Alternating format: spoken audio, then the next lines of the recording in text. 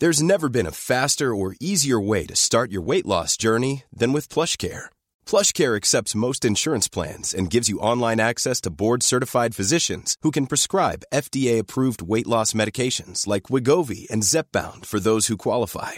Take charge of your health and speak with a board-certified physician about a weight loss plan that's right for you. Get started today at plushcare.com/weight loss. That's plushcare.com/weight loss. plushcare.com/weight loss. Hey, it's Ryan Reynolds, and I'm here with Keith, co-star of my upcoming film, If, only in theaters May 17th. Do you want to tell people the big news?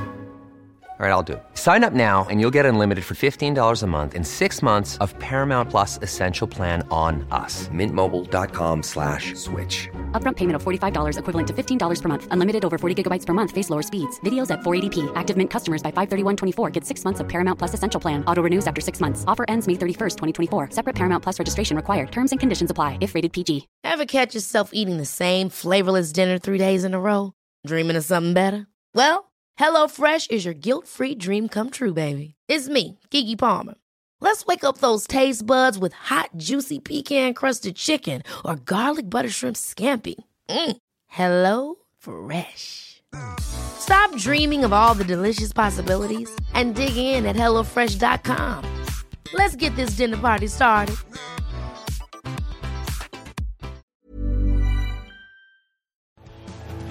The truth is the most convincing story that maps onto reality, and that's why the central narrative is falling apart. Right now in the United States, people should not be walking around with masks. We must see the central narrative for the fiction that it is.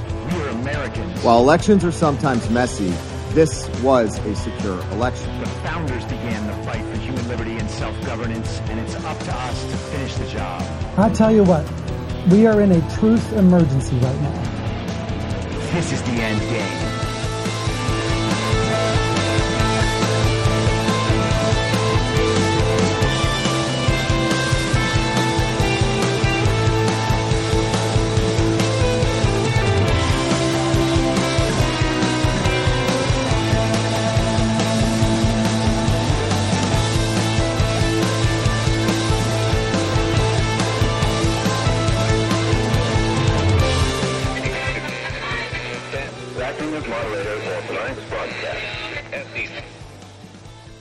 It's Wednesday, August 17th, 2022, the 574th day of dystopia.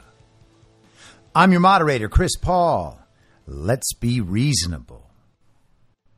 A warm welcome and hello to all of you listening to the podcast on the day of its release. The only way to do that is by becoming a paid subscriber at Substack.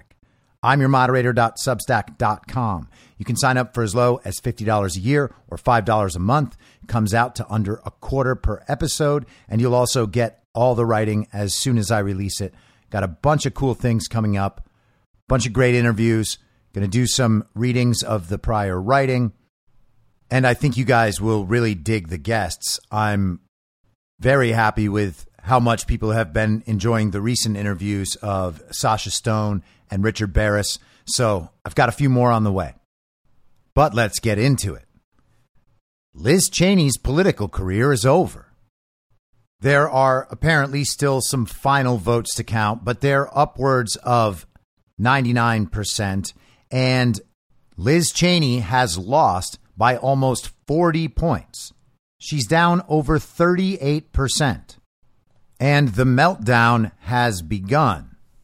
And looking at the massive margin there, you would have to think that either they just scaled back on the cheating knowing that it wasn't going to work at all, or maybe they just have conceded that race. There was no chance. No one was going to believe it. There's a 63,000 vote difference between Hageman and Cheney, with fewer than 160,000 votes cast. They would have had to have 30 or 40% more total votes just to be able to make up that difference, even with a pretty substantial cheating system in place. They had up to 15,000 Democrats switch parties to Republicans so that they could vote for Cheney in the primary, and it still didn't work. The actual results without that would have been even worse, probably upwards or near a 50% defeat. So while the media has spent the last year making Liz Cheney a superstar, the next leader of the Republican Party, the only person brave enough to stand up to Donald Trump and the MAGA movement, turns out no one is buying that anywhere.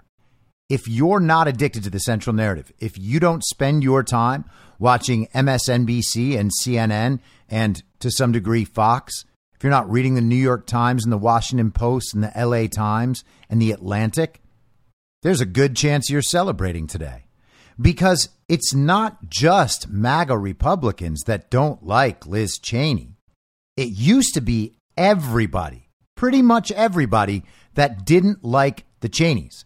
Because most of the people I used to know in Los Angeles, in Hollywood, the ones who are all supporting Liz Cheney now, well, they all used to call her dad a war criminal.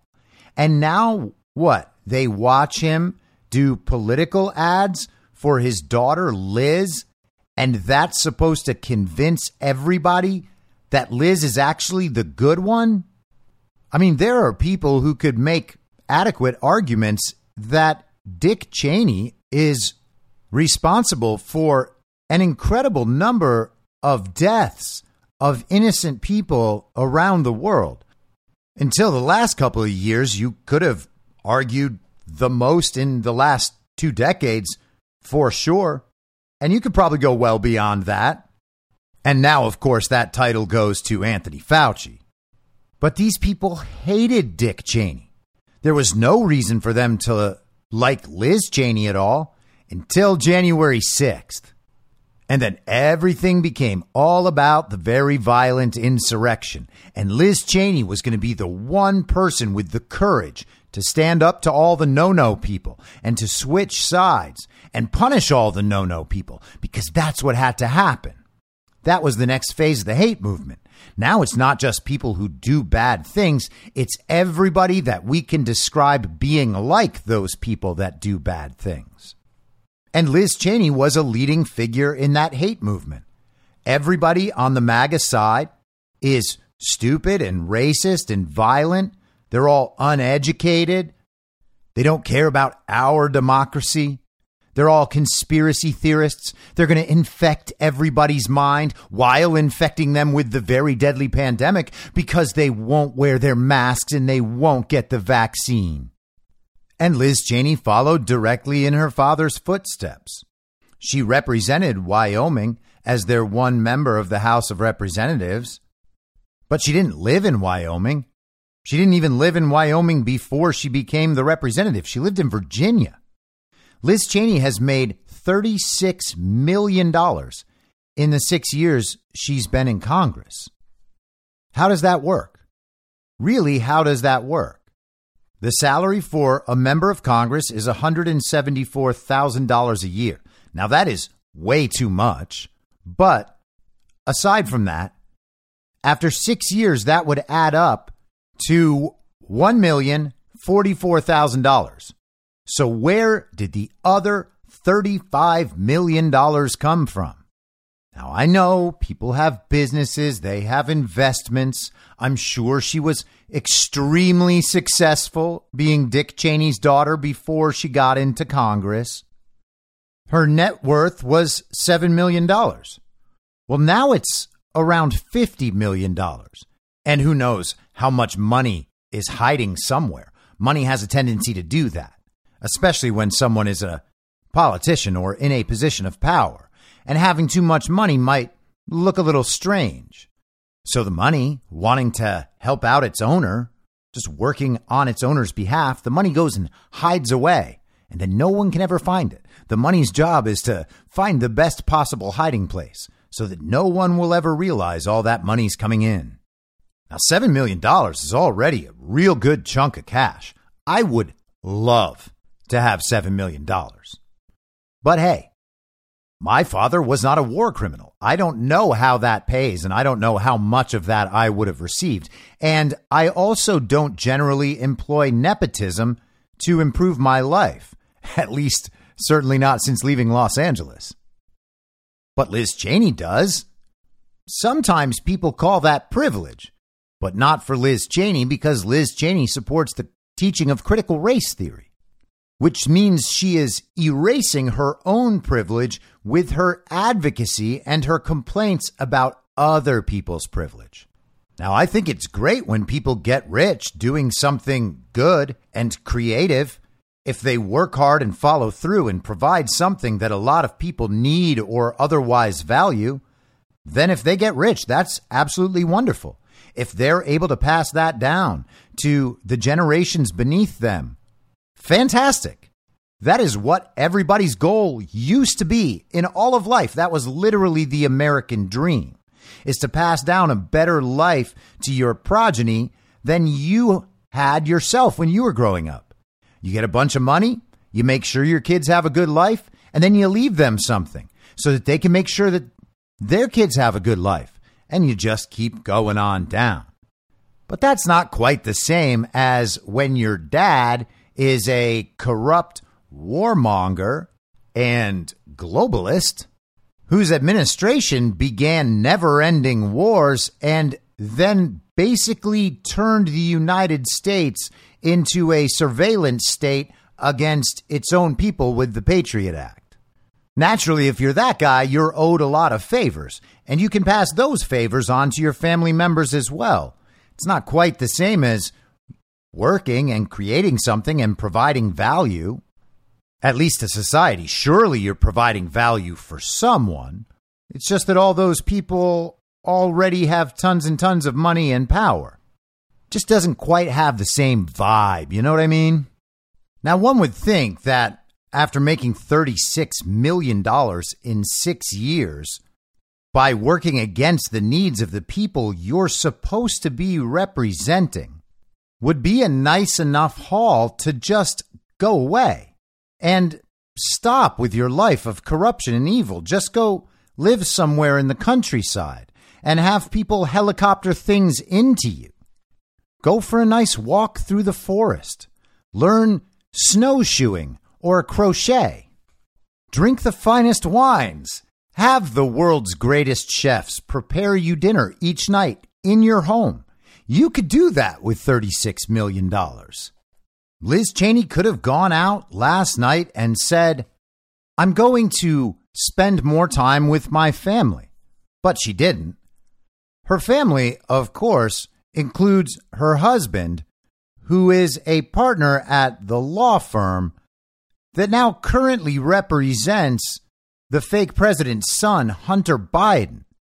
So maybe he's just too busy dealing with Hunter Biden's degeneracy and corruption and criminality while being a bag man for the fake president, his father, and closing corrupt deals all around the world where he sells his father's political power for a whole bunch of money to our greatest adversaries.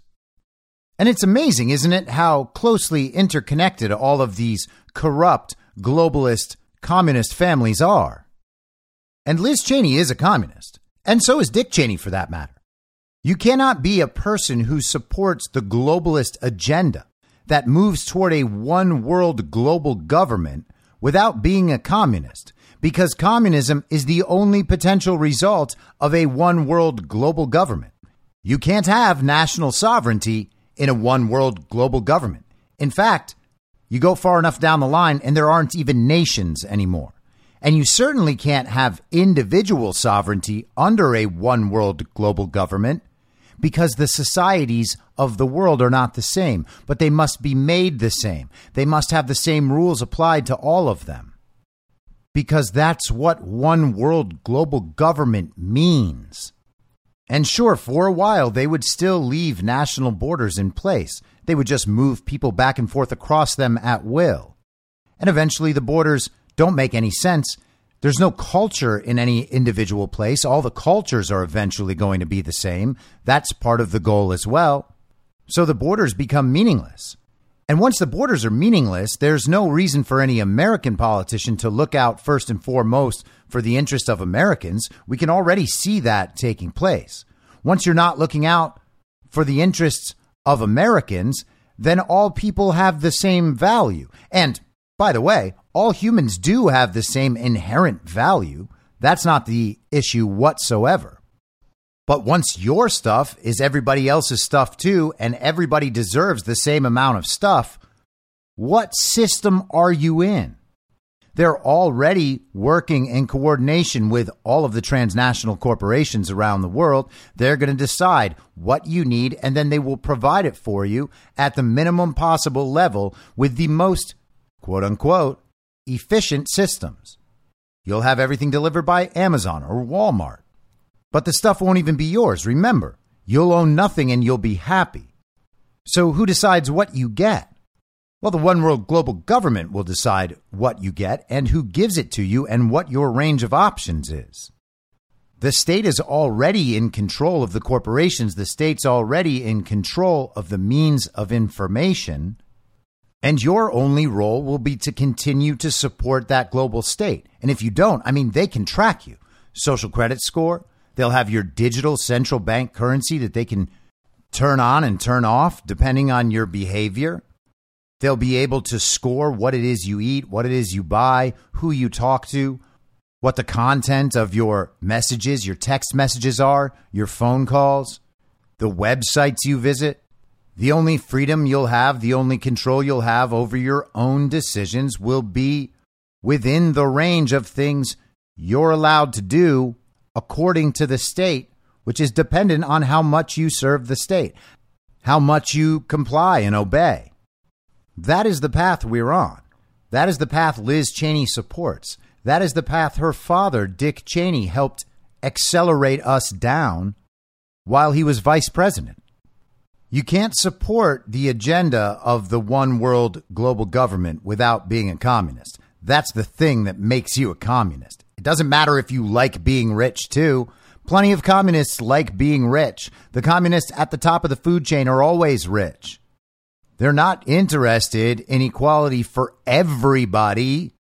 They're interested in equality for all of the people who are not like them, which means they don't get that much stuff, but also they're the good people for saving, quote unquote, the poor people, which is a strange priority to profess while you are incentivizing poor people in the real world right now to kill themselves more quickly. What do you think all the vaccine advertisements were and all the vaccine incentives and the fact that everyone who works in a job that makes you an essential worker had a vaccine mandate? Who do you think the metaverse is for? It's not for Leonardo DiCaprio. He's not trying to escape his life, although who knows, in a few months he might be. But you don't get to support the global one world agenda and not be a communist. That's not possible. Doesn't matter if you like money. Doesn't matter if you're a Republican. Everybody likes money. Everybody can claim they're a Republican. It's about what you actually support and what you stand for. Liz Cheney has proven that she doesn't care about the United States of America. She doesn't care about the United States of America and its Constitution. Her number one priority is defeating the man that the majority of the American people want as their president and voted for as their president in 2020. The fact that they pretend not to support the agenda they actually support while pretending to defend a country they're trying to destroy says a lot more about their political priorities than the letter next to their name and the fact that their name is in red on the election results. But when all of your prominence and all your power and all your status exists only in the false reality, it's kind of hard to leave, even when you're rejected by basically everyone. And Liz Cheney is having a very difficult time. Here's her concession speech. 2 years ago, I won this primary with 73% of the vote. I could easily have done the same again. The path was clear. But it would have required that I go along with President Trump's lie about the 2020 election. It would have required that I enable his ongoing efforts to unravel our democratic system and attack the foundations of our republic. That was a path I could not and would not take. So she won the last primary with 73% of the vote, when the Cheney political machine was all that mattered in Wyoming. And she could have done it again if she just went on the side of Donald Trump. You got that? If she had just repeated the election lies, if she didn't care so much about the sanctity of our democracy, that she was willing to fight against the very violent insurrection. If she had sunk to those levels, maybe she could have won again with 73% of the vote. Everybody loves Liz Cheney. That's the point. All she had to do was go along with Donald Trump and all the people in Wyoming who support Donald Trump. So what she's saying is that for her to have won again, she would have had to be the person the people electing her wanted her to be. So she would have had to do her job. But that's not how Liz Cheney sees her job. She's not there as a representative of the people. She's not there to represent the people's interests. No, she's there to, quote unquote, lead. You got that? She's an independent person. She's a strong woman with her own ideas. She's a maverick, just like someone we won't bother naming. You see, the importance of Liz Cheney in the House of Representatives is that somebody has to be there to go against the will of the people in Wyoming. Don't you understand? The people in Wyoming all basically support Donald Trump. She had to get 15,000 Democrats onto her side just to make it look close. And by close, I mean 40 points. But all those people of Wyoming, they're part of the problem. Her job is to represent the interests of the global communists to the people of Wyoming. That's what it means to be a leader. Understand, hey, I know the best path. It happens to be the path that all of the rest of the corrupt Democrats and Republicans want. And it's terrible for all of you, but this is the best path. And you know what? You elected me as the leader of Wyoming, so I'm going to take you down that path, whether you want to go down it or not, especially if you don't want to go down it. Because if you did want to go down it, then it wouldn't even be necessary for me, Liz Cheney, to be doing this job that I clearly hate so much. She is straight up admitting she has no interest in representing the will of the citizens of Wyoming. And she's blaming it on them for being too stupid to know what's good for them. It's hard to see why she lost. No House seat, no office in this land is more important than the principles that we are all sworn to protect. And I well understood the potential political consequences of abiding by my duty. Our republic relies upon the goodwill of all candidates for office to accept honorably the outcome of elections. It's no one's duty to accept the outcome of fraudulent elections. Yes, you have to accept the outcome of the election that you lost by 40 points when you're only speaking in front of 35 people at your concession speech because no one anywhere wanted to vote for you. So, yeah, you do have to accept that result. But when you have the majority of the country on your side, and the election was obviously and overwhelmingly a product of fraud, and no one anywhere really believes it, and no one's allowed to look, you actually don't have to accept that. That's not the big lie. The big lie is that Joe Biden got 81 million real legal American votes, and that January 6th, 2021 was a very deadly insurrection. Those are the big lies, and Liz Cheney is out on television every night pushing them. And even after this utter humiliation, she still will be doing that. Maybe she and Adam Kinzinger can start a morning show. And tonight, Harriet Hageman has received the most votes in this primary. She won. I called her to concede the race. This primary election is over. But now the real work begins. Hey, Liz, you just served in Congress for 6 years. admittedly not serving the will of the people of Wyoming. Why didn't the real work begin 6 years ago? And why do politicians always say this? Like, yes, you have such a bright and blossoming future. What real work are you going to do? You're going to keep going on television and pretending to get the whole country on your side? You're going to keep taking advantage of friendly media as they try to make something out of nothing? Don Lemon is just going to polish the Liz Cheney turd until it shines? What is the real work, Liz Cheney? It has been said that the long arc of history bends toward justice and freedom. That's true, but only if we make it bend. Today, our highest duty is to bend the arc of history, to preserve our nation and its blessings, to ensure that freedom will not perish, to protect the very foundations of this constitutional republic. Is she quoting Martin Luther King, or is she quoting Barack Hussein Obama quoting Martin Luther King? Liz Cheney's just going to grab that arc of history with her meaty paws and slam it closed, bend each end in on itself and turn it into a perfect circle. So finally, the global communist order is made whole. Is that what she's going to do? She's going to preserve our freedom while she parades around on the January 6th committee, totally mindless of the fact that people have been held in prison cells for a year and a half without trial.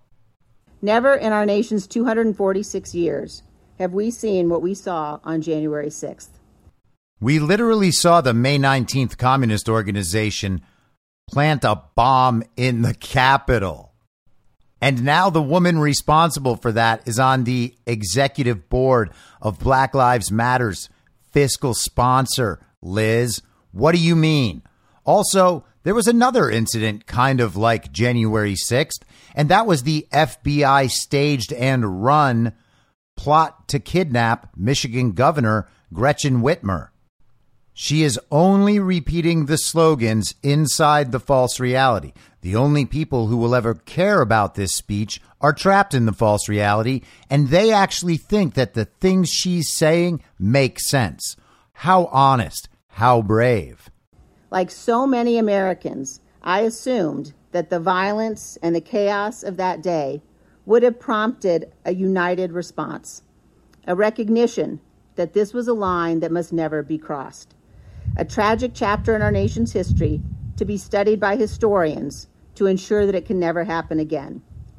But instead, major elements of my party still vehemently defend those who caused it. So I ask you tonight to join me. As we leave here, let us resolve that we will stand together, Republicans, Democrats, and Independents, against those who would destroy our republic. They are angry and they are determined, but they have not seen anything like the power of Americans united in defense of our Constitution and committed to the cause of freedom. There is no greater power on this earth, and with God's help, we will prevail. Thank you all. God bless you. God bless Wyoming. God bless the United States of America. Thank you, guys. Thank you. Thanks, guys. Tell me that crowd is more than 35 people. It's not. You can watch the speech. They zoom back across the crowd. Maybe it's 45, maybe it's 50. But that's my final offer. And hey, Liz, the reason that major elements of your party, which are the only elements still really remaining in your party, is because everyone can see the underlying story that you're pushing is a lie from beginning to end.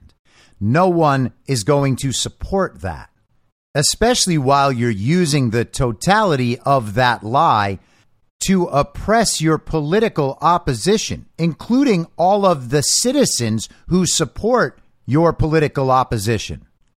But none of that is the craziest part of Liz Cheney's speech. The great and original champion of our party, Abraham Lincoln, was defeated in elections for the Senate and the House before he won the most important election of all. Lincoln ultimately prevailed. He saved our Union, and he defined our obligation as Americans for all of history. Speaking at Gettysburg of the great task remaining before us, Lincoln said that we here highly resolve that these dead shall not have died in vain, that this nation, under God, shall have a new birth of freedom, and that government of the people, by the people, and for the people shall not perish from this earth. As we meet here tonight, that remains our greatest and most important task. Liz Cheney is comparing her political loss to political losses suffered by Abraham Lincoln. And then she begins reading the Gettysburg Address, the part about how we cannot let those people die in vain. Hey, Liz, who are you protecting? Who died in service of your cause? Are you talking about the January 6th insurrection? Well, one of the police officers, Brian Sicknick, died of a stroke the next day, even though all of your friends said that he was bludgeoned to death with a fire extinguisher. And then there was a spate of suicides within the Capitol Hill police. But those were unexplained. We were told the men were just suffering post-traumatic stress. That's what caused them to kill themselves. They were just so horrified by January 6th and the very violent insurrection that they felt they couldn't go on. That's definitely what happened. That is definitely how multiple Capitol Police officers committed suicide in the next few months. Who is she imagining might have died in vain if Liz Cheney won't continue her path? But let's stick with the Civil War, because Liz Cheney wanted to. Our duty as citizens of this republic is not only to defend the freedom that's been handed down to us. We also have an obligation to learn from the actions of those who came before, to know the stories of grit and perseverance of the brave men and women who built and saved this union. In the lives of these great Americans, we find inspiration and purpose. In May of 1864, after years of war and a string of reluctant Union generals, Ulysses S. Grant met General Lee's forces at the Battle of the Wilderness. In 2 days of heavy fighting, the Union suffered over 17,000 casualties. At the end of that battle, General Grant faced a choice. Most assumed he would do what previous Union generals had done and retreat. On the evening of May 7th, Grant began to move. As the fires of the battle still smoldered, Grant rode to the head of the column. He rode to the intersection of Brock Road and Orange Plank Road. And there, as the men of his army watched and waited, instead of turning north back towards Washington and safety, Grant turned his horse south toward Richmond and the heart of Lee's army. Refusing to retreat, he pressed on to victory. Lincoln and Grant and all who fought in our nation's tragic Civil War, including my own great-great-grandfathers, saved our Union. Their courage saved freedom. And if we listen closely, they are speaking to us down the generations. We must not idly squander what so many have fought and died for. So what is up with Liz Cheney hearkening back to the Civil War? Lincoln lost a couple of times and then he became president. Liz Cheney has now lost embarrassingly, humiliatingly, even at the height of her public persona. Her status will never be higher than it has been over these past few months. She had the entirety of the mainstream media pushing her into the spotlight and saying, hey, America, please take Liz. But the people are having none of it.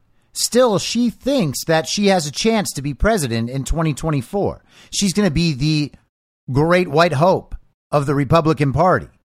She's going to push the party back to normalcy and seriousness and civility. You know, all those things that make them such effective Washington generals to the Harlem Globetrotters actually setting the pace of play in the Democrat Communist Party. They're all serving the same masters, though, so it's just fine. And from the perspective of the global communists, could there be a better choice than Liz Cheney? Dick Cheney has already a high-ranking official in the global Communist Party. The American people actively detest Joe Biden and the Democrat Party. The Democrat Party's about to be destroyed. And if things keep going this way, there's absolutely no way anyone would believe the Democrats could win in 2024. So what could be better than having a perfectly controllable Republican in there? Someone who's going to be the centrist candidate that brings both sides together. A candidate who gives the country something to unite around. Liz Cheney could be just perfect at that. I mean, she's a woman, too, so you might even get some really, really stupid feminists. And yes, you can say that's redundant, and I would say you have a point. But in terms of the public narrative, I guess it still matters. But it's odd that she's reimagining the Civil War, especially with the mainstream media consistently talking about the threat of civil war unless they destroy all of MAGA. MAGA, you see, is what presents the threat of civil war. It's not the people trying to take over the entire country against the American people. It's not those people who are actively trying to make the American people their enemy and oppress them. No, it's not their fault at all. It's the fault of the people being oppressed, as it always is when you're writing history from the side of the winners. And call me crazy, but I do see a narrative emerging here. These people are running out of options, and that should be absolutely obvious. We'll see how well they do in November in terms of their ability to cheat and steal elections. Hopefully, all of that will be wiped away before the November midterms even come around. That is still possible. A full public understanding of election fraud will make that possible. And after that, what options are remaining? Are they just going to sit idly by while MAGA Republicans launch investigations into their behavior and expose it before the American public? Is that what's going to happen? How many more things can they try? They're pushing a nuclear disaster somewhere in the world, potentially even in the United States. We get public service announcements in New York City about what to do if a nuclear bomb goes off. Oh, by the way, I wouldn't want to leave you out of this understanding. What to do is go inside, stay inside, and watch media. That was really the advice. Stay inside and look at the television. But there aren't many options left. Beyond the nuclear thing, all they can really do is start a war on American soil. And if that war has to be America versus America, all the better. Because then our very legitimate government could call in for help from the UN or call in for help from some of our global allies who we've helped so much in Ukraine. But short of state violence against the American citizenry, what other chance do they have? The country sees through all of this now. The mainstream media is failing more every day. No one is going to believe any of their stories anymore. Even the very violent insurrection committee has failed. And so what do they want? Seems like they want a civil war that they can blame on MAGA supporters so they can further oppress MAGA supporters. And then from those ashes, a hero like Liz Cheney will arise. Just think of her qualifications. She comes from a warmongering family, and you really want to have that kind of war leader when fighting against your friends and neighbors. She's willing to torture American citizens in service of her political goals. That's exactly what she's doing with the January 6th committee. She's willing to totally abuse the rule of law and go right around it. She seems to have no problem whatsoever with the propaganda state media or the censorship that prevents anyone in America from actually learning how much Liz Cheney is lying. She would be basically the perfect candidate to lead America through our civil war and join the global community as we reaffirm our values like freedom and multiculturalism and critical race theory and equity. And as you might expect, Donald Trump responded to all of this with a series of Truth Social posts Congratulations to Harriet Hageman on her great and decisive win in Wyoming. This is a wonderful result for America and a complete rebuke of the Unselect Committee of political hacks and thugs. Liz Cheney should be ashamed of herself, the way she acted, and her spiteful, sanctimonious words and actions toward others. Now she can finally disappear into the depths of political oblivion where, I am sure, she will be much happier than she is right now. Thank you, Wyoming. He goes on. Liz Cheney's uninspiring concession speech in front of a tiny crowd in the great state of Wyoming focused on her belief that the 2020 presidential election was not, despite massive and conclusive evidence to the contrary, rigged and stolen.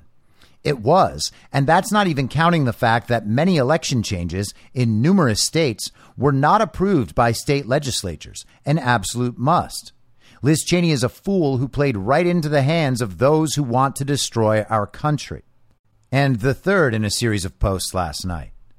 I assume that with the very big Liz Cheney loss, far bigger than had ever been anticipated, the January 6th Committee of Political Hacks and Thugs will quickly begin the beautiful process of dissolution. This was a referendum on the never-ending witch hunt. The people have spoken. And as he often is, Donald Trump is exactly right. That is what the tenor of the country is now. There is no more GOP establishment. Yes, they exist, but their power is dwindling to almost nothing. They stole some primary elections, Georgia, Wisconsin, Washington State, because they had people that were owed for their participation in 2020, like Robin Vos, Brad Raffensperger, Brian Kemp. But if those people make it back into office, they will be watched like hawks. They will be the next to have their political careers ended by MAGA, because no one is going to forget these rhinos. And once the election fraud system is fully exposed, no one's going to believe they actually won anything. There's still a lot to develop, and I know that I am way out on the wings on this one, but I still believe there's a chance that if election fraud is proven broadly enough and accepted by enough of the population, as I have always expected it to be, if that happens before the midterms, why can't some of these primaries be overturned? Those results are still emanating from the same system of fraud. Once that fraud is known, the fraud will be expected. The fraud will be easily seen, as we can see it now while it's happening. Once the country knows that the elections are stolen, is anybody going to want to go and vote for candidates who won primaries with the election fraud apparatus in place?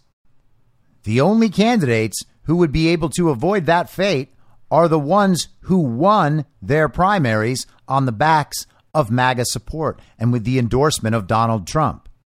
So the media is melting down as one might expect. They have put a lot of work into Liz Cheney.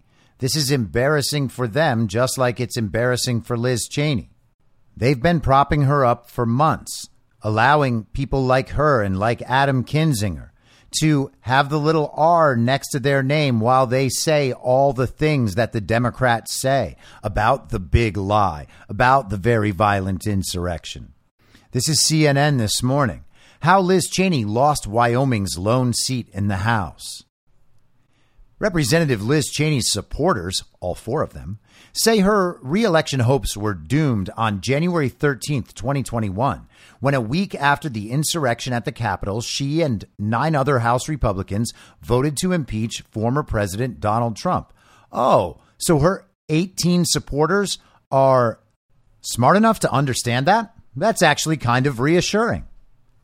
Everything since that day, Cheney's role on the House Select Committee investigating the insurrection, her ads featuring her father, former Vice President Dick Cheney, eviscerating Trump, her speeches attempting to steer the GOP away from Trump's influence, only served Harriet Hageman's victory in Wyoming's primary for its lone House seat on Tuesday.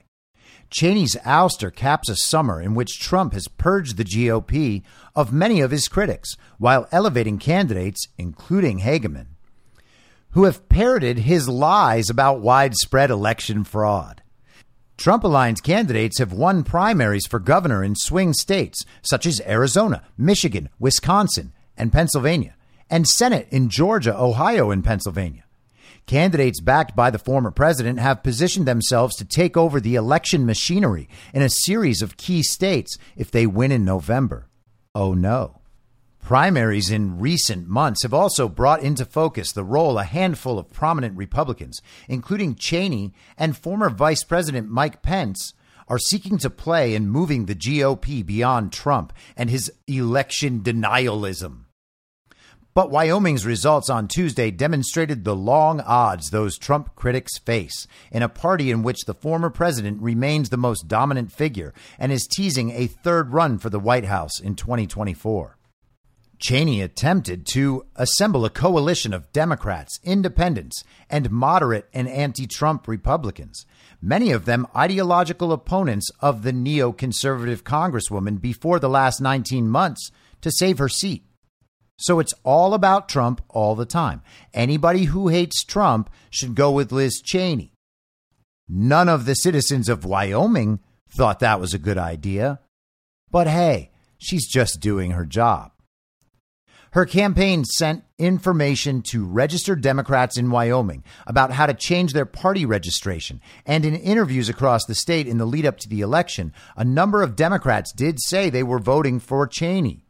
Now, a lot of the funding for that part of her campaign, that outreach to Democrats, was paid for by out-of-state Democrats.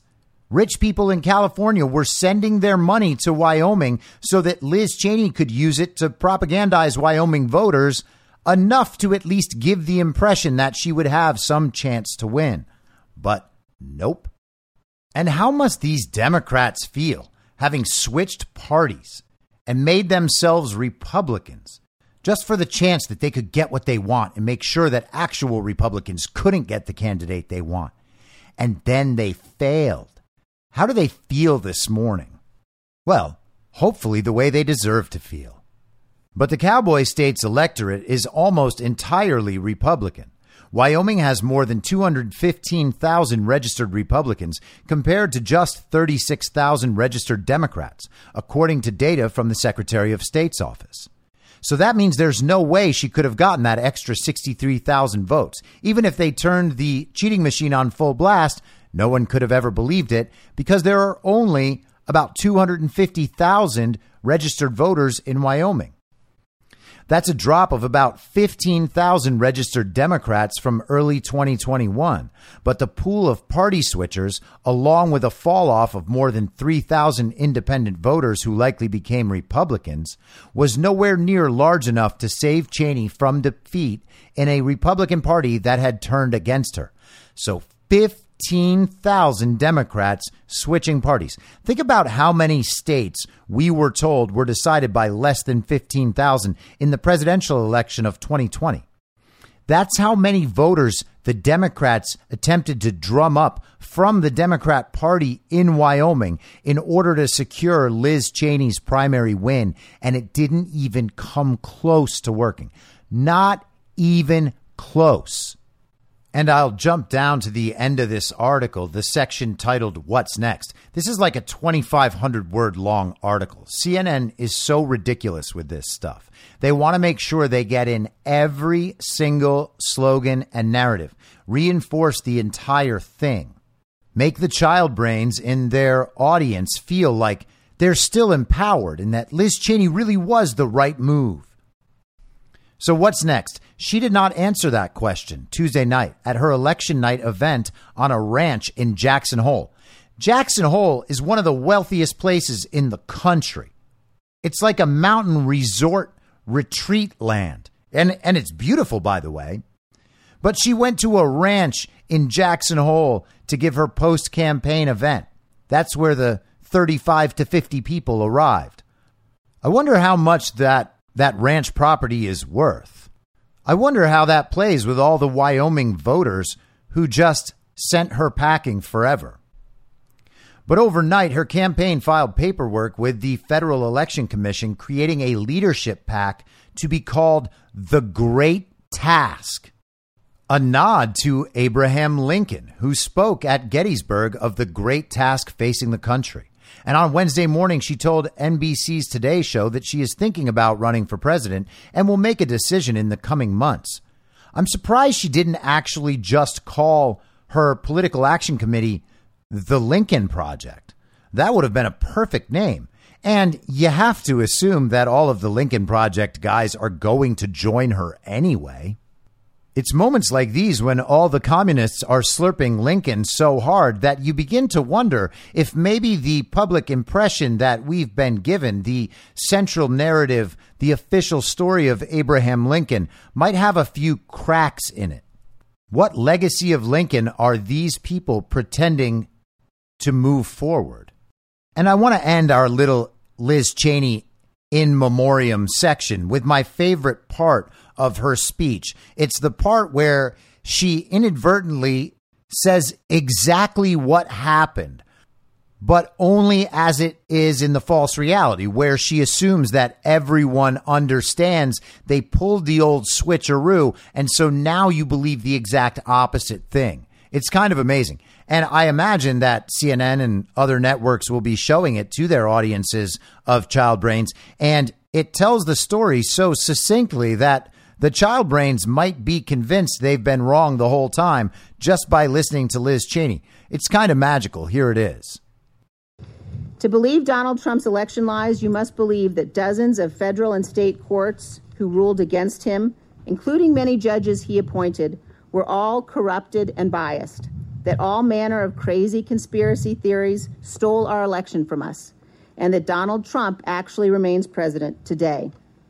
As of last week, you must also believe that 30 career FBI agents who have spent their lives working to serve our country abandoned their honor and their oaths and went to Mar-a-Lago not to perform a lawful search or address a national security threat, but instead with a secret plan to plant fake incriminating documents in the boxes they seized. This is yet another insidious lie. Yes, people would have to believe all of that because all of that is true, and it's provably true. I mean, the part about planting evidence, not quite provably true yet, but honestly, we're a few days away from that for sure being what happened. Eric Trump said the other night on Fox News that they have all the security footage of the FBI raid. They kept the security cameras on at Mar-a-Lago. And he said all of that will be released at the right time. So if they planted something, I imagine it's on that tape. But let's leave that part aside. Yes, we do believe that the judges who threw out election fraud cases on procedural grounds did so because they're corrupt. We also believe that politicians all around the country who certified that fraudulent election are corrupt. We believe that election workers hired by Stacey Abrams are corrupt. We believe the voting machine companies are corrupt. That's because we can prove all of them are corrupt. It's actually not even hard to prove. Now, the amount of coping going on for uniparty communists and the child brains attached to the central narrative today has been incredible just over the Liz Cheney thing. But you got to understand, this is following on just finding out last week that COVID is over and they didn't even really get to say goodbye. This is from the Atlantic today. The pandemic's soft closing. A quick skim of the CDC's latest COVID guidelines might give the impression that this fall could feel a lot like the ones we had in the before times. Millions of Americans will be working in person at offices, and schools and universities will be back in full swing. There will be few or no masking, testing, or vaccination mandates in place. Sniffles or viral exposures won't be reason enough to keep employees or students at home, and requirements for 6 feet will mostly be relegated to the Tinder profiles of those seeking trysts with the tall. Oh, how clever. Oh, the only 6-foot restriction is going to be women looking for men over 6 feet. Do you get it? Do you get it? The Atlantic readers all have Tinder as one of their basic points of reference. Maybe I'm just not smart enough to understand how clever and funny that is. Americans have been given the all clear to dispense with most of the pandemic-centric behaviors that have defined the past 2+ years, part and parcel of the narrative the Biden administration is building around the triumphant return to normalcy, says Josh Solomon, a health policy researcher at Stanford. So that's the Biden administration's plan, a triumphant return to normalcy, but also a monkeypox national emergency. And by the way, a planned extension of the COVID national emergency that is due to expire on October 13th. We are still under a national emergency for COVID, even though all of the CDC guidances are gone. Where is the emergency? There is no emergency. They just want to hold on to undue power and authority and sources of funding. Where mitigation measures once moved in near lockstep with case numbers, hospitalizations, and deaths, they're now on separate tracks. First of all, that wasn't true. The pandemic mitigation measures were all bullshit in the first place, and they didn't drop off with case numbers and then go back up. They tried to explain scenarios where that would be possible. They made people feel like that was happening. They tried it a little bit in places like California, but that wasn't true for any of the rest of the country. They act like pandemic restrictions just have some volume knob, and you can turn them up and turn them down when the cases rise and fall, and the people will just go along with it. That's not true at all. But let's continue.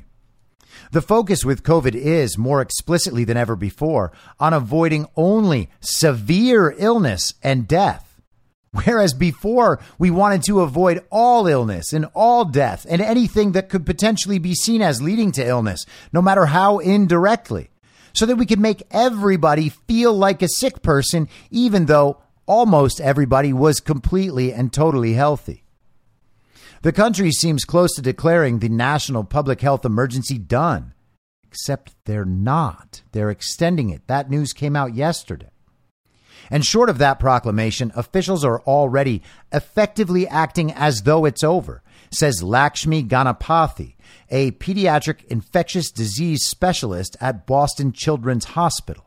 If there's such a thing as a soft closing of the COVID crisis, this latest juncture might be it. The shift in guidelines underscores how settled the country is into the current state of affairs. This new relaxation of COVID rules is one of the most substantial to date, but it wasn't spurred by a change in conditions on the ground. A slew of Omicron subvariants are still burning across most states. COVID deaths have, for months, remained at a stubborn, too high plateau. The virus won't budge, nor will Americans. So the administration is shifting its stance instead. No longer will people be required to quarantine after encountering the infected, even if they haven't gotten the recommended number of shots. Schools and workplaces will no longer need to screen healthy students and employees, and guidance around physical distancing is now a footnote at best. That's horrifying. All of this is happening as the Northern Hemisphere barrels toward fall, a time when students cluster in classrooms, families mingle indoors, and respiratory viruses go hog wild. Hey, communist, the rest of the country has been living totally normally for like a year and a half. Unreal. These people are insane. I say that they exist in a false reality. This is what I mean. Everything else going on in the country says all of this stuff is over, and this communist is still whining, believing that we exist in a stage that happened 2 years ago, where people actually believed in all this stuff. But she goes on about the horrors of the pending fall. The monkeypox outbreak balloons, and the healthcare system remains strained. The healthcare system isn't strained. There was no time ever where patients were triaged for COVID care. The healthcare system strains where they exist in terms of staffing and whatever are partially a result of the COVID policies. Healthcare systems aren't at the verge of breaking from COVID and monkeypox. How is a monkeypox outbreak gonna balloon if all you have to do to avoid monkeypox is not have gay sex? Except, turns out now we have cases of children with monkeypox, of dogs with monkeypox. Soon everyone will be able to get monkeypox, and it's probably going to only occur in the vaccinated somehow. The main COVID guardrail left is a request for people to stay up to date on their vaccines, which most in the U.S. are not. You know, those bad people that just don't care about everybody else and they're just not getting vaccinated. And even some of the people who did get vaccinated to prove how much they cared about everybody else, they're not getting vaccinated anymore either. They're not up to date on their subscriptions like I am. They're not following the rules. They must be destroyed. Most kids under 5 who have opted for the Pfizer vaccine won't even have had enough time to finish their 3-dose primary series by the time the school year starts. Now, wait a second. There's not a kid in the world who opted for that vaccine. Their parents did that. If the kid was happy about getting it, that's still a result of their parents brainwashing them. We should be seeing those cases as child abuse, not an unfortunate circumstance where these kids are somehow going to be vulnerable to COVID at school. In this entire time, we still do not have the death of a healthy child from COVID. Kids have died with positive tests of COVID while dying from something else. That has happened, and those kids are included in the COVID statistics. But we don't have any proof there's a healthy child anywhere who has died from just COVID. In an email, Jasmine Reed, a public affairs specialist for the CDC, suggested the Pfizer timing mismatch wasn't a concern because, quote, a very high proportion of children have some level of protection from previous infection or vaccination, end quote, even though infection alone isn't as powerfully protective as vaccination. That is exactly the opposite of what the science and the data says. Natural immunity from infection is far stronger than vaccination immunity. Also, these aren't vaccines. Also, it's just an experimental gene therapy. Also, the cases of COVID are occurring primarily in the vaccinated, and also the vaccinated are dying of random mysterious causes in people who are fully healthy and at a relatively young age. This is madness. It's like they're throwing their hands up in the air and waving them like they just don't care, said Rupali LeMay, a public health researcher and behavioral scientist at Johns Hopkins University. People aren't going to follow the guidance, so let's just loosen them up. And you have to love this seething elitism. The people are no longer following our commands. That's what she's saying. She's upset that the country is not going along with these ridiculous COVID mitigation steps. And it's not because none of the steps are effective or backed by science and that none of them did absolutely anything to help with the pandemic. It's because the people are inherently bad and disobedient.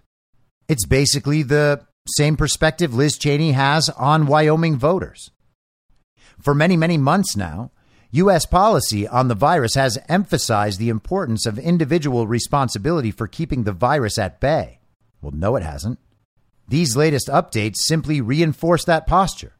But given their timing and scope, this, more than any other pandemic inflection point, feels like a wholesale abandonment of a community-centric mindset, says Ariana Marie Planey, a medical geographer at the University of North Carolina at Chapel Hill. Surely one of the best experts to consult on this sort of thing. One that firmly codifies the choose-your-own-adventure approach. Reed, meanwhile, described the updates as an attempt to streamline national recommendations so that people could better understand their personal risk, adding that the CDC would emphasize the minimum actions people need to take to protect communities, with options to add on. Ashish Jha, The White House's top COVID advisor did not respond to multiple requests for comment. How strange is that?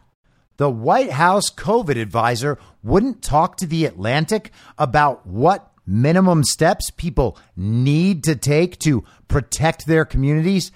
How rude. It is true that, as the CDC epidemiologist Greta Massetti said in a press briefing last week, the current conditions of this pandemic are very different.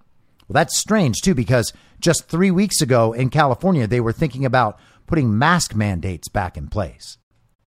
The country has cooked up tests, treatments, and vaccines. By some estimates, roughly 3/4 of the country harbors at least some immunity to recent variants. How is it only 3/4? I thought we were told 3/4 of the country got vaccinated. What about natural immunity? I also thought we were told there were hundreds of millions of cases. Are they going to redefine herd immunity again? But those tools and others remain disproportionately available to the socioeconomically privileged. You get that? Only rich people have immunity to COVID. And surely only white people. That makes sense, doesn't it? Meanwhile, Planey told me, people who are poor, chronically ill, disabled, immunocompromised, uninsured, racially and ethnically marginalized, or working high-risk jobs are still struggling to access resources, a disparity exacerbated by the ongoing dearth of emergency COVID funds.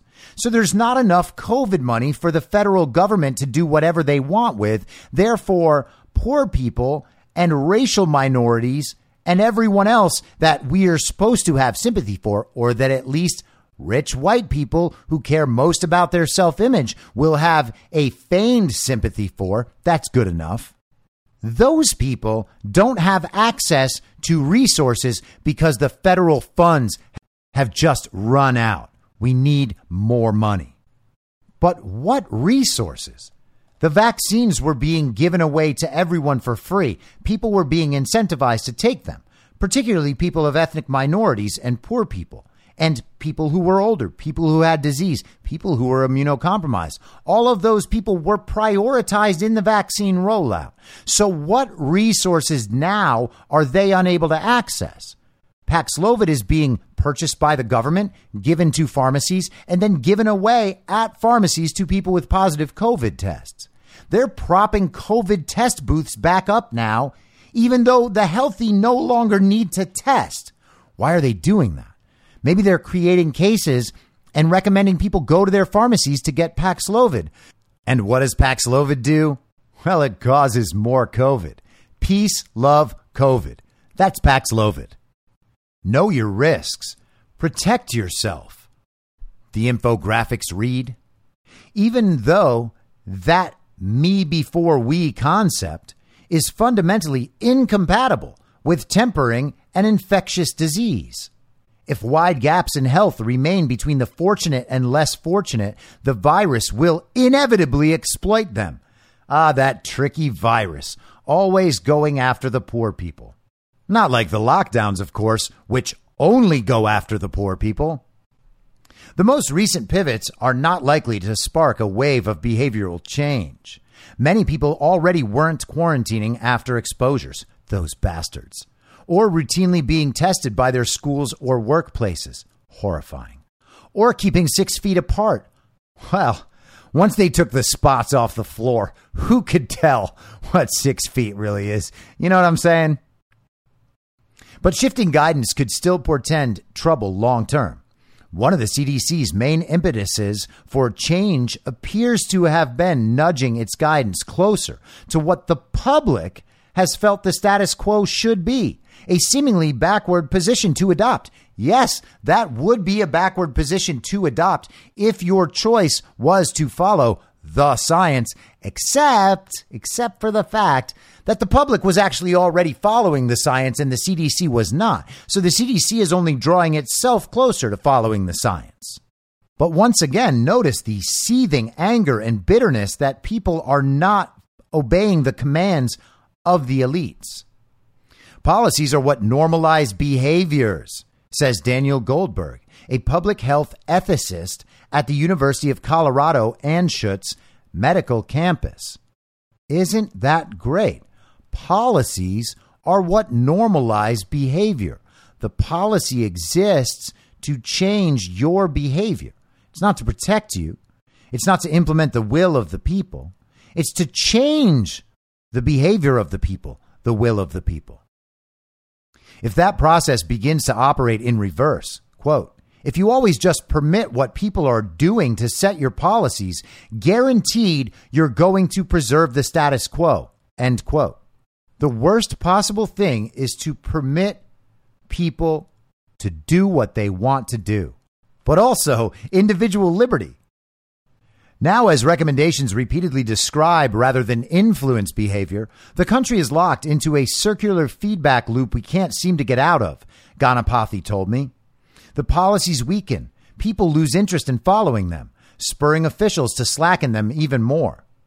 That trend in and of itself is perhaps another form of surrender to individualism in following the choices of single citizens rather than leading the way to a reality that's better for us all. Do not ever tell me these people are not communists. They are exactly communists. They have always been communists. I have proven it millions of times probably at this point. But still, oh, we can't call people communists. Don't you see? That person has a Tesla. They like things. Therefore, they're a capitalist. No, commie, you just like things and power. The funny thing is that the poor people, the workers, who also want communism, are also focused on acquiring things and accumulating power without working for it. Isn't it strange how that works? The poorest who want communism and the wealthiest who want communism all want the same things, wealth and status and power, without having to work for them. Isn't it amazing how often communism is the solution to that exact problem? No matter how people are acting at this crossroads, this closing won't work in the way the administration might hope. We can't right now entirely shut the door on the pandemic. Certainly not if the overarching goal is to help Americans, quote, move to a point where COVID-19 no longer severely disrupts our daily lives, end quote, as Massetti noted in a press release. But COVID-19 does not severely disrupt our daily lives if we are normal people who just go about our daily lives. There is no COVID disruption present anywhere unless you create one through policy. And that is what she's sad about losing. Maybe that would be an option if we were genuinely at a point in this pandemic where cases didn't matter, says Jason Salemi, an epidemiologist at the University of South Florida. Relaxed guidance would be genuinely less disruptive if more people, both in this country and others, were up to date on their vaccines, or if SARS-CoV-2 was far less capable of sparking severe disease and long COVID didn't exist. Well, hey, buddy, nobody's curing anybody's long COVID at this point. Me getting COVID doesn't affect somebody else's long COVID, so that doesn't matter. Sparking severe disease, the variants out there, if there are variants out there, certainly are not sparking severe disease. That's the vaccine guy. Reid of the CDC told me that the agency's emphasis on preventing severe disease will also help prevent cases of post-COVID conditions, adding that vaccines are an important tool in preventing and treating post-COVID conditions. Even though immunization can't completely block long COVID and seems to relieve its symptoms in only a subset of people. What are they talking about? What are they talking about? The vaccine helps prevent long COVID, or it relieves symptoms of long COVID? What? That doesn't even make sense. Guaranteed paid sick leave, universal health care, and equitable resource allocation would also reduce the toll of loosening the nation's disaster playbook. So you got that? If we're going to take away the masks and the social distancing and the lockdowns and the quarantines, which didn't do anything for anyone, we're going to need guaranteed paid sick leave, universal health care, and equitable resource allocation. Otherwise, everyone's going to die. So fine. If you want to loosen up those little COVID restrictions, well, we're going to have to completely change our society from a top-down governmental level. We're going to need just straight up communism everywhere. That's the only solution now that you guys didn't want to wear those masks or take those experimental gene therapies that probably will kill you on a much shorter timeline than you were originally going to die. Layered on to this reality, however, chiller guidelines will only spur further transmission, Planey told me, upending school and workplace schedules, delaying care in medical settings, and seeding more long-term disability. Absolutely none of that makes sense. And why is a writer from The Atlantic using chiller as an adjective? She must have seen it in a 6-foot-tall man's Tinder profile. For much of the pandemic, a contingent of people has been working to advance the narrative that the measures to prevent transmission are the cause of disruption, Stanford Solomon told me. Vanishing those mitigations, then, would purport to rid the country of the burdens the past couple of years have brought. But unfettered viral spread can wreak widespread havoc as well. So that crazy contingent of people, those people who understand that the COVID mitigations actually were the problem and not any disease that may have been present itself, they're the ones creating the problem. They're creating the conditions for unfettered viral spread that will wreak widespread havoc. Always the fear porn, always.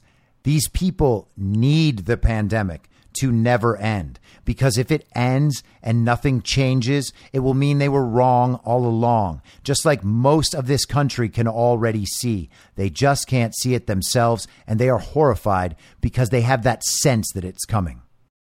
Right now, the country has been walking down an interminable plateau of coronavirus cases and deaths, the latter stubbornly hovering just under 500, a number that the country has, by virtue of its behaviors or lack thereof, implicitly decided is just fine. But no, that's actually not true. It just turns out that deaths do happen. And whether or not those normal deaths are accompanied with a positive COVID test is irrelevant to everyone, because we know there is no COVID emergency happening. It's much lower than we've been, but it's not a trivial number, Salimi told me. Held at this rate, the U.S.'s annual COVID death toll could be about 150,000, 3 times the mortality burden of the worst influenza season of the past decade. But certainly not the worst influenza season ever. There's also no reason to think that COVID deaths will continue at this pace once people stop testing healthy people for COVID. That's just kind of how the statistics are going to work. And the country has little guarantee that the current mortality average will even hold. It's going to get so much worse. Immunity provides a buffer against severe disease, but that protection may be impermanent, especially as the virus continues to shapeshift, abetted by unchecked international spread. Should the autumn bring with it yet another spike in cases, long COVID, hospitalizations, and deaths, the country will need to be flexible and responsive enough to pivot back to more strictness, which the administration is setting Americans up poorly to do. We need masks back. Everybody will know that masks don't do anything if no one's wearing masks and no one gets sick. And then we'll all be exposed as liars. And not just liars, maliciously stupid liars. And then the facade of elitism might topple forever. No one's ever going to believe us again. Don't you understand? We must shut these people down. Acceptance of the present might presage acceptance of a future that's worse. Not just with SARS-CoV-2, but with any other public health threat. Just think of monkeypox. Months on end of weakening guidelines have entrenched, quote, this idea that mitigation can only be dialed in one direction, which is down, Solomon told me. If and when conditions worsen, the rules may not tighten to accommodate because the public has not been inured to the idea that they should. If it's going to be 600 deaths a day pretty soon, or perhaps far more, Ganapathy told me, I won't be surprised if we find a way to rationalize that too. Ganapathy, as was mentioned at the beginning, studies pediatric infectious disease. Kids barely got and didn't die from COVID. They are being extraordinarily harmed by the vaccines, but not from COVID. Still, this is apparently the best expert they could find that is still willing to put their name next to these ridiculous statements. You have to wonder at this point how much these people are getting paid to provide these quotes and attach their reputations to them. Maybe they know their reputation's not going to be worth a whole lot real soon. But look at our elite society right now. Look at our government and the people who represent it. They have everything completely in reverse. They believe that their job is to get the people to do what they want them to do, when each and every one of them is in their position to do what the people want them to do. It's completely reversed. And that includes the doctors, by the way. Doctors are supposed to go into their profession wanting to help people, wanting to heal people, not wanting to convince people to take drugs and obey them. But all of this is reversed in the false reality, and people don't want to leave it. And no one wants to leave it less than Liz Cheney, who thinks that someday she's going to be president of the false reality. There is no chance of that happening. Reality is back, and we're just going to continue down that road. I'll be back tomorrow at the same reasonable time on the same reasonable podcast network. I don't have a network. Masks and lockdowns don't work. They lied to you about a pandemic, and Joe Biden will never be president. In my mind, that's the end game. If you're listening to this episode for free, you can support me and support the show and the work I do by signing up for a paid subscription at imyourmoderator.substack.com. You can do so for as low as $50 a year or $5 a month. Comes out to under a quarter per episode, and you'll blast right through the paywall for all of the writing. The merch store is www.cancelcouture.com, and you can find everything else by heading to Linktree, linktree.com/I'm your moderator. And I'll see you soon out on the range.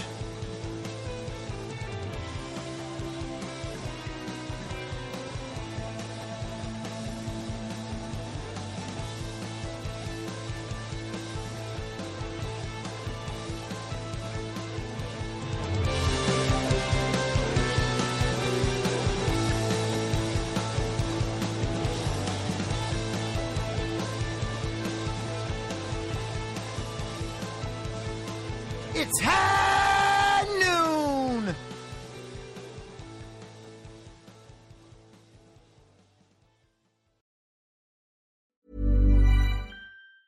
Ever catch yourself eating the same flavorless dinner 3 days in a row?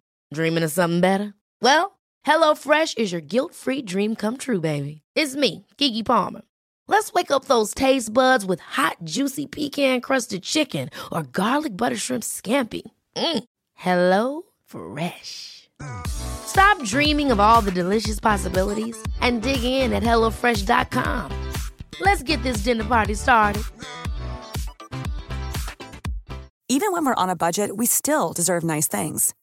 Quince is a place to scoop up stunning high-end goods for 50 to 80% less than similar brands. They have buttery soft cashmere sweaters starting at $50, luxurious Italian leather bags, and so much more. Plus, Quince only works with factories that use safe, ethical, and responsible manufacturing. Get the high-end goods you'll love without the high price tag with Quince. Go to quince.com/style for free shipping and 365-day returns. In my mind, that's the end game. Thanks for listening. If you'd like to follow what I'm reading and thinking throughout the day, you can do that by downloading the Telegram Messenger app and going to t.me/I'm your moderator. On social media, you can follow me on Truth Social, Getter, and Gab at I'm your moderator. I also have channels on Rumble and BitChute. If you'd like to follow the writing, you can find me at imyourmoderator.substack.com. The merch site is cancelcouture.com, or go direct shop.spreadshirt.com/cancel-couture. If you'd like to support the podcast financially, the best place to do that is Ko-Fi. Go to ko-fi.com/I'm your moderator. And all of these details will appear in the show notes with each episode. I'll see you soon down on the range.